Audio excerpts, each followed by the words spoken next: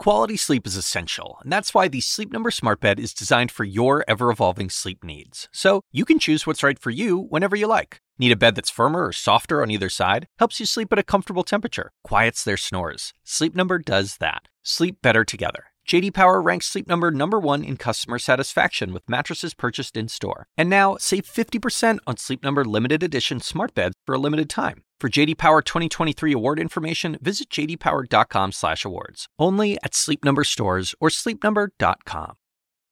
This season of the podcast, I set out to explore what I think is the most fascinating, the most enigmatic and mysterious part of our human anatomy. It's that part of our bodies that dictates how we learn and how we feel and how we move. It's basically who we are at our core, the brain. Longtime listeners of the show already know that I've been fascinated by the inner workings of the brain since childhood. It all started when I was pretty young. I was worried about my grandfather's dementia. But ever since then, and throughout my career as a brain surgeon, I've always wondered, how can we build a stronger brain? How do we keep our brain sharp? How do we keep it more resilient, less likely to develop problems as we age? I have dedicated my life to exploring these questions and trying to answer them. I've written books, I've pored over the latest research, so it probably came as no surprise to you when I decided to dive even deeper into the inner workings of the brain for this season of the podcast. Think of it as a professional privilege, an opportunity for me to bring my two worlds together. And collectively, we explored many things. For example, what does it mean to have a distracted brain? Can anyone maximize their attentiveness, their attentive brain? Yes, I absolutely think so. A caffeinated brain. Why are we not satisfied with everyday normal consciousness?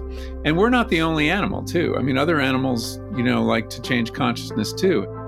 And one of my personal favorites, the frightened brain, with the king of horror, none other than the best-selling author, Stephen King. There are so many things in life that are really scary.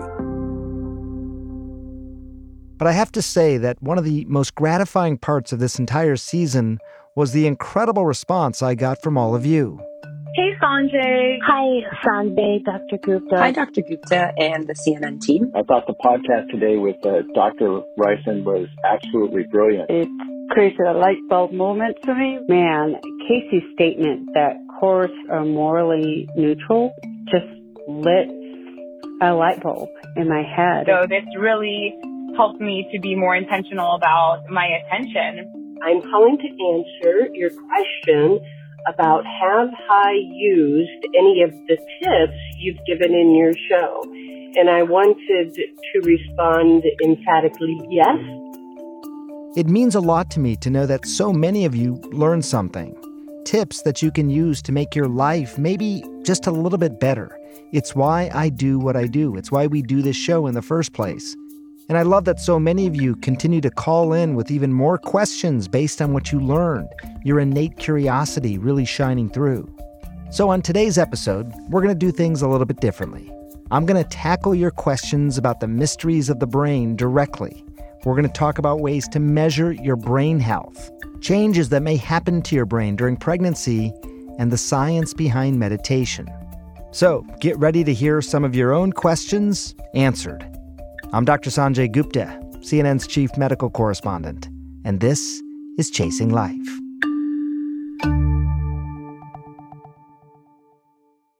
Our first question today comes from a listener named Terry who wants to learn more about the science behind meditation. Hi, Dr. Gupta and the CNN team. I love your Chasing Life podcast. I started listening last season, and I'm really enjoying the deep dive on the brain this season. My question is about research supporting other ways to calm and heal the brain beyond sleep and napping. And I did hear Dr. Gupta mention meditation in passing at the very end of episode 2. So since my second breast cancer diagnosis, I use both regularly, mindfulness and meditation. So I realize your podcast isn't about cancer, but my thinking is if these interventions are helping specifically with depression and anxiety, that applies to a pretty large swath of the population. So could you please expand on some of the topics you've already talked about this season by adding in some of the evidence and success stories around using meditation, mindfulness, maybe even religious practices to increase focus, to train the brain to interrupt the stress response, and really in turn change your threshold for how quickly you move into fight or flight. I think these are really powerful and practical tools that could help a lot of people and need a little bit of demystifying to the general public. I appreciate your time and your consideration. Thank you again. First of all, Terry, thank you for sharing that. I am really glad to hear that meditation and mindfulness in general has been of help to you along your journey with cancer. First of all, you're absolutely right. There's a lot of emerging research that backs up the health benefits behind meditation. We've known for some time that it's good for you, but now there's actual data to support that. In fact, there was data from a study in the journal JAMA Psychiatry. JAMA is Journal of the American Medical Association. They have their own psychiatry journal. And last year, they found meditation could be as effective as medication at reducing anxiety. Let me repeat that. Meditation could be as effective as medication at reducing anxiety. Just think about how many people take medications for anxiety, maybe people you know, and how much meditation could potentially help them. In this study of about 270 adults with untreated anxiety disorders, half of them were randomly selected to take the generic form of Lexapro. That's a common medication used to treat anxiety and depression. The other half were given an 8-week course in mindfulness-based stress reduction. Now, the results were pretty stunning. Both groups reported a 20% reduction in their anxiety symptoms.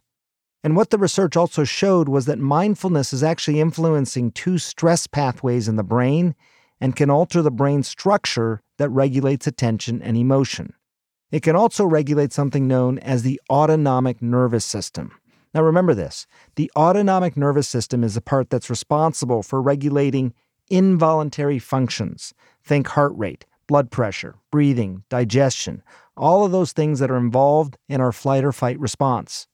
Now, I want to be clear on something, that this doesn't mean anyone should stop taking their medications. You should, of course, talk to your doctor about that.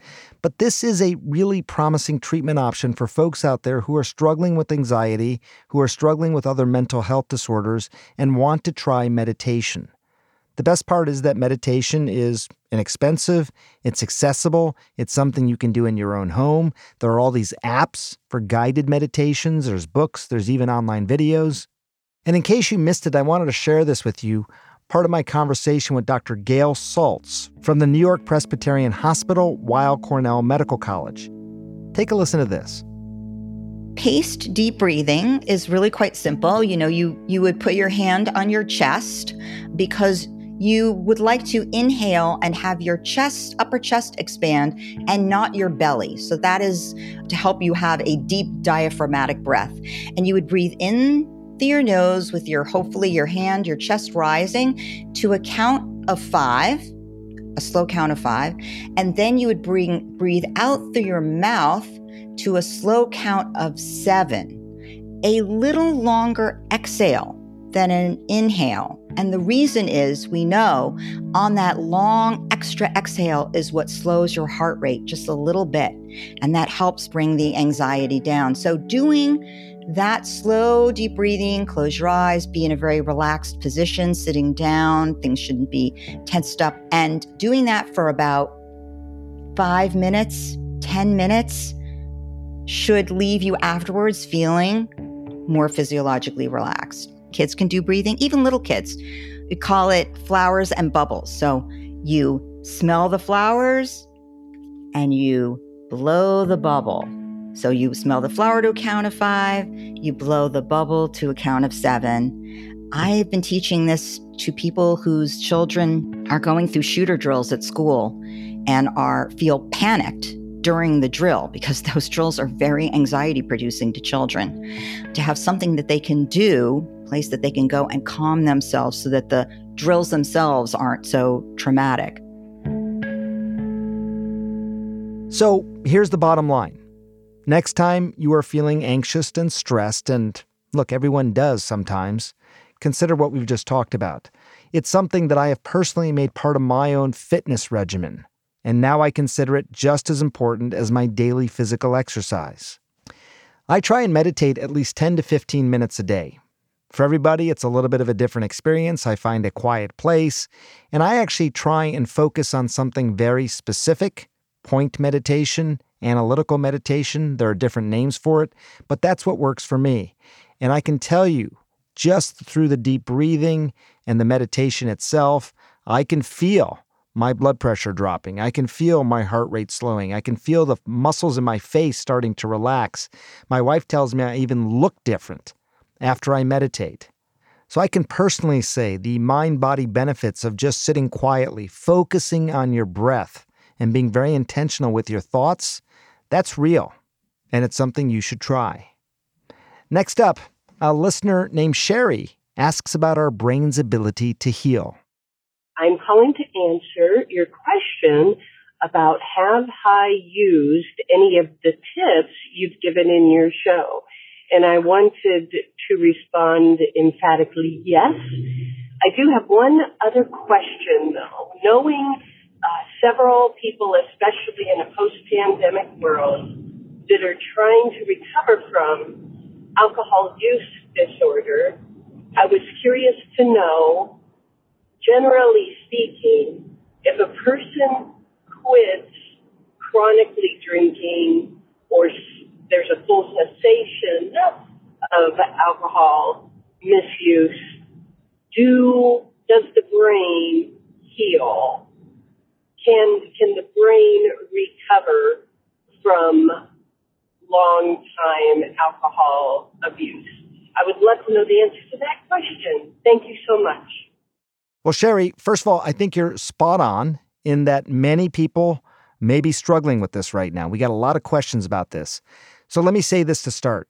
If you know someone who struggles with alcohol, or if that person is you, you're not alone, and you should seek help for this. It's really important.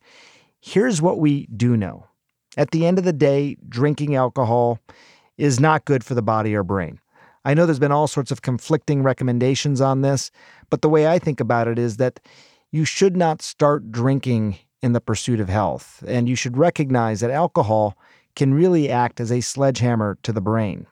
Heavy drinking can lead to all sorts of health problems like heart disease, cirrhosis of the liver, cancer, memory problems, anxiety, and depression. More than 200 conditions in all, if you look at the literature.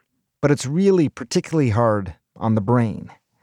Now, whether you drink or not and how much, that's a personal decision. It's going to come down to your comfort level and how much of a risk you're willing to take. Now, to be honest, in terms of treatments for long-term alcohol abuse, there's still a lot of research that is ongoing, more that needs to be done. But there is some promising new data here. There was this new study out of Stanford, Sherry, that was published in October, which used MRIs to look at the brains of 68 drinkers who were undergoing treatment for alcohol use disorder. After about 8 months, the heavy drinkers who cut back or quit entirely had more volume in certain parts of the brain that were specifically involved in decision-making and memory.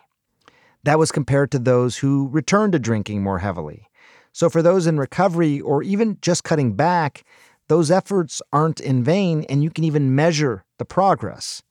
The brain is very resilient. It can repair itself. It can adapt through a process called neuroplasticity, which, if you listen to the podcast, you probably know all about. I think that's one of my biggest takeaways after studying this part of the body for so long. Yes, the brain is very fragile. It's very delicate. It can be damaged very easily, but it can also heal, and that should be inspiring to everyone. We're going to take a quick break, but first I wanted to let you know we've already started to work on the next season of the podcast. Yay, we get to do another podcast, and we still want to hear from you. What do you want us to talk about? What topics do you want us to cover? Do you got any burning health questions based on what you're reading or hearing in the news? I love hearing from you. I really do. I think it's so important. So leave us a voicemail, 470-396-0832. You can record a voice memo on your phone and email it to me at asksanjay@cnn.com. We'll be back in just a moment.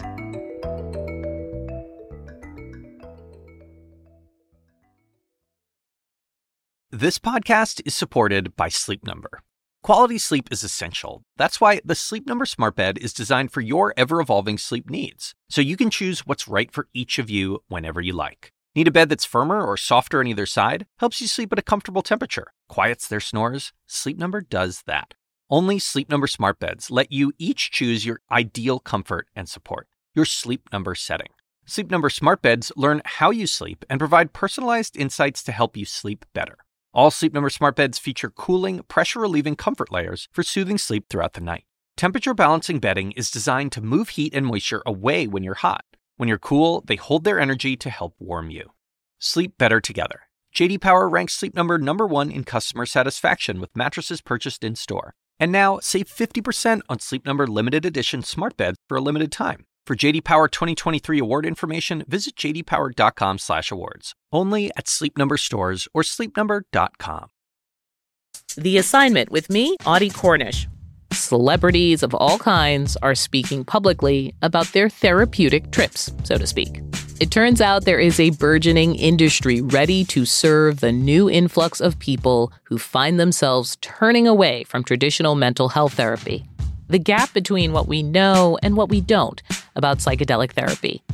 Listen to The Assignment with me, Audie Cornish, on your favorite podcast app.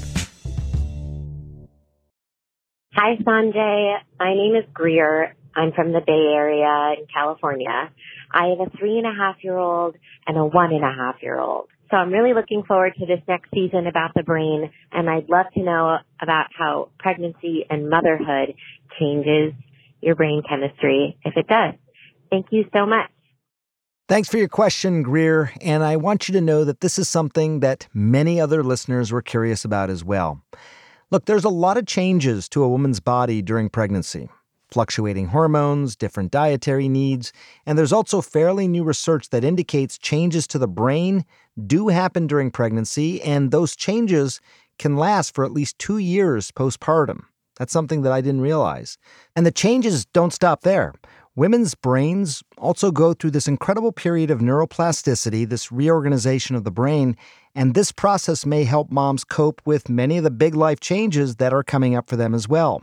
In fact, the rewiring of women's brains during pregnancy is comparable to what happens during 2 other important phases of life, puberty and menopause. Earlier this season, I spoke to one of the leading experts in this field of women's brain health, neuroscientist Dr. Lisa Mosconi. We were talking about menopause, but then she mentioned some of the changes that happen in women's brains during pregnancy as well. All these changes that they're not too different from what happens during puberty, shape your brain in such a way that the limbic part of your brain, the primitive part of your brain, comes back on the front. Why? Because you have to protect your kids. You have to turn into the mama bear that will spot the little toddler in a sandbox full of toddlers and come to the rescue in a microsecond. And you have to be able to understand nonverbal clues for basically years. You have to be able to raise this human being based almost entirely on instinct. And it happens every time you go through puberty. Now, that also means that the same parts of your brain that allow you to basically be a superhero as a new mom are very much turned on, which means mood is changing, memory is changing. All the things that then we call the mommy brain are a side effect, if you will, of this brain transformation that will allow you to really take care of your child and be a successful mother. Now, we don't still know exactly what causes memory loss and the other aspects of so-called mommy brain. It could be actual physical changes to the brain, or it could just be the stress and lack of sleep that often comes with new motherhood. I know this well. Seeing my wife go through this 3 times, it's pretty stressful. But we do know, though, with time, that memory loss typically does improve. I also want to add something else. My hope is in the future, we have even more research into women's brain health.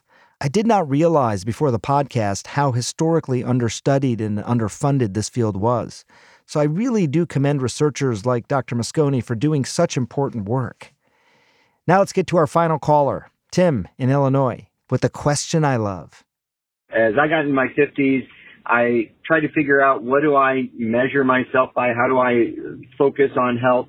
And I look at it through what is good for my heart and what is good for my brain. And that's led me to a lot of your podcasts. So thank you for all of your work on the brain and your passion for that, for brain health. That being said, my question for next season that you asked for, I'd like to know more, how do 50-year-olds, or anyone for that matter, measure their brain health? How would we know if we're doing well with our brain health? Are there tests? Are there apps? Are there things that we could do to kind of see how we measure up so we can monitor that over time? Hope there's an answer there somewhere, and I look forward to next season's Focus on the Brain. Take care. Think about this. We know how to measure a healthy heart, blood pressure and heart rate, and look at cholesterol and look at plaques. We know how to measure healthy liver and healthy lungs and healthy kidneys. We talk about keeping those parts of our body in shape. But sometimes I think people just forget about the brain because it's not as visible. It's encased in a thick shell of bone. And what exactly is a healthy brain? If you ask 10 different people, you might get 11 different answers. But if you're interested in starting to test your brain health, there are a few options out there. Let me tell you what doctors often think about. They refer to these commonly used tests that sort of track your cognitive function over time. They include the Mini-Cog. Cog is cognitive here. There's also the Montreal Cognitive Assessment, or MoCA, and the SAGE, the Self-Administered Girocognitive Exam. These tests measure skills that tend to decline somewhat with age, things like memory and spatial awareness and executive functions. But again, what you're really looking for is the trend, because it may not give you an absolute assessment of your brain health, but it can at least tell you if you're heading in the right or the wrong direction. And the good news is they typically take just a few minutes to administer. Sometimes, check with your doctor about this, sometimes they're even covered by Medicare for people 65 and older. Now, if over time you take these tests and you or your doctor notice a change in your scores, then it may be time to take additional steps, brain scans, blood tests. There's also some interesting, quick and easy online options available as well. The Cleveland Clinic, for example, offers an online self-assessment called the Brain Checkup. Just make sure you do visit your doctor if you have any real concerns about your brain health. Now, whether you're interested in brain testing or not, after years of writing about this topic, I wanted to give you some of my takeaways for staying sharp. I call them the 5 main pillars of brain health: move, discover, relax, nourish, and connect. Now, I think they're sort of self-evident, but the way that you move, the way that you nourish yourself, how much sleep you're getting, how you connect with other people, that's obviously really important, and I talk a lot about this in my book, Keep Sharp. One of my favorites is discover, or basically trying new things. Think of it like this. You want to constantly introduce novelty into your life. It's one of the best ways to challenge yourself, but to also create these new neural pathways in your brain. So think of this as an excuse to try new things. Try a new workout class. Try a new restaurant. Try a new route on your daily walk. Your brain may thank you later. And I want to thank you now so much to everyone who's listened and called in this season. I've learned a lot along the way. Even though I've been a brain surgeon for a long time now, there is still so much to learn about the brain, and I'm glad we got to do it together. And I'm glad so many of you have shown such interest in this topic. Don't worry, we're not going anywhere yet. We're going to be back next week with a roundup of some of the best tips and some of the best moments of 2023. I have changed my whole routine to prepare for menopause. I have changed my diet. I have changed my exercise. I prioritize sleep hygiene in a very, very specific way. I do stress reduction. We'll be back next Tuesday. Thanks for listening.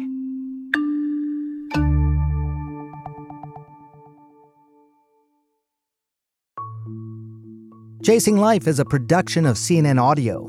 Our podcast is produced by Aaron Mathewson, Madeline Thompson, David Rind, and Grace Walker. Our senior producer and showrunner is Felicia Patinkin. Andrea Kane is our medical writer, and Tommy Bazarian is our engineer. Dan DeJula is our technical director, and the executive producer of CNN Audio is Steve Lichtai. With support from Haley Thomas, Alex Manasseri, Robert Mathers, John Dianora, Lainey Steinhardt, Jameis Andrest, Nicole Pesaru, and Lisa Namaro. Special thanks to Ben Tinker, Amanda Seeley, and Nadia Kunang of CNN Health, and Katie Hinman.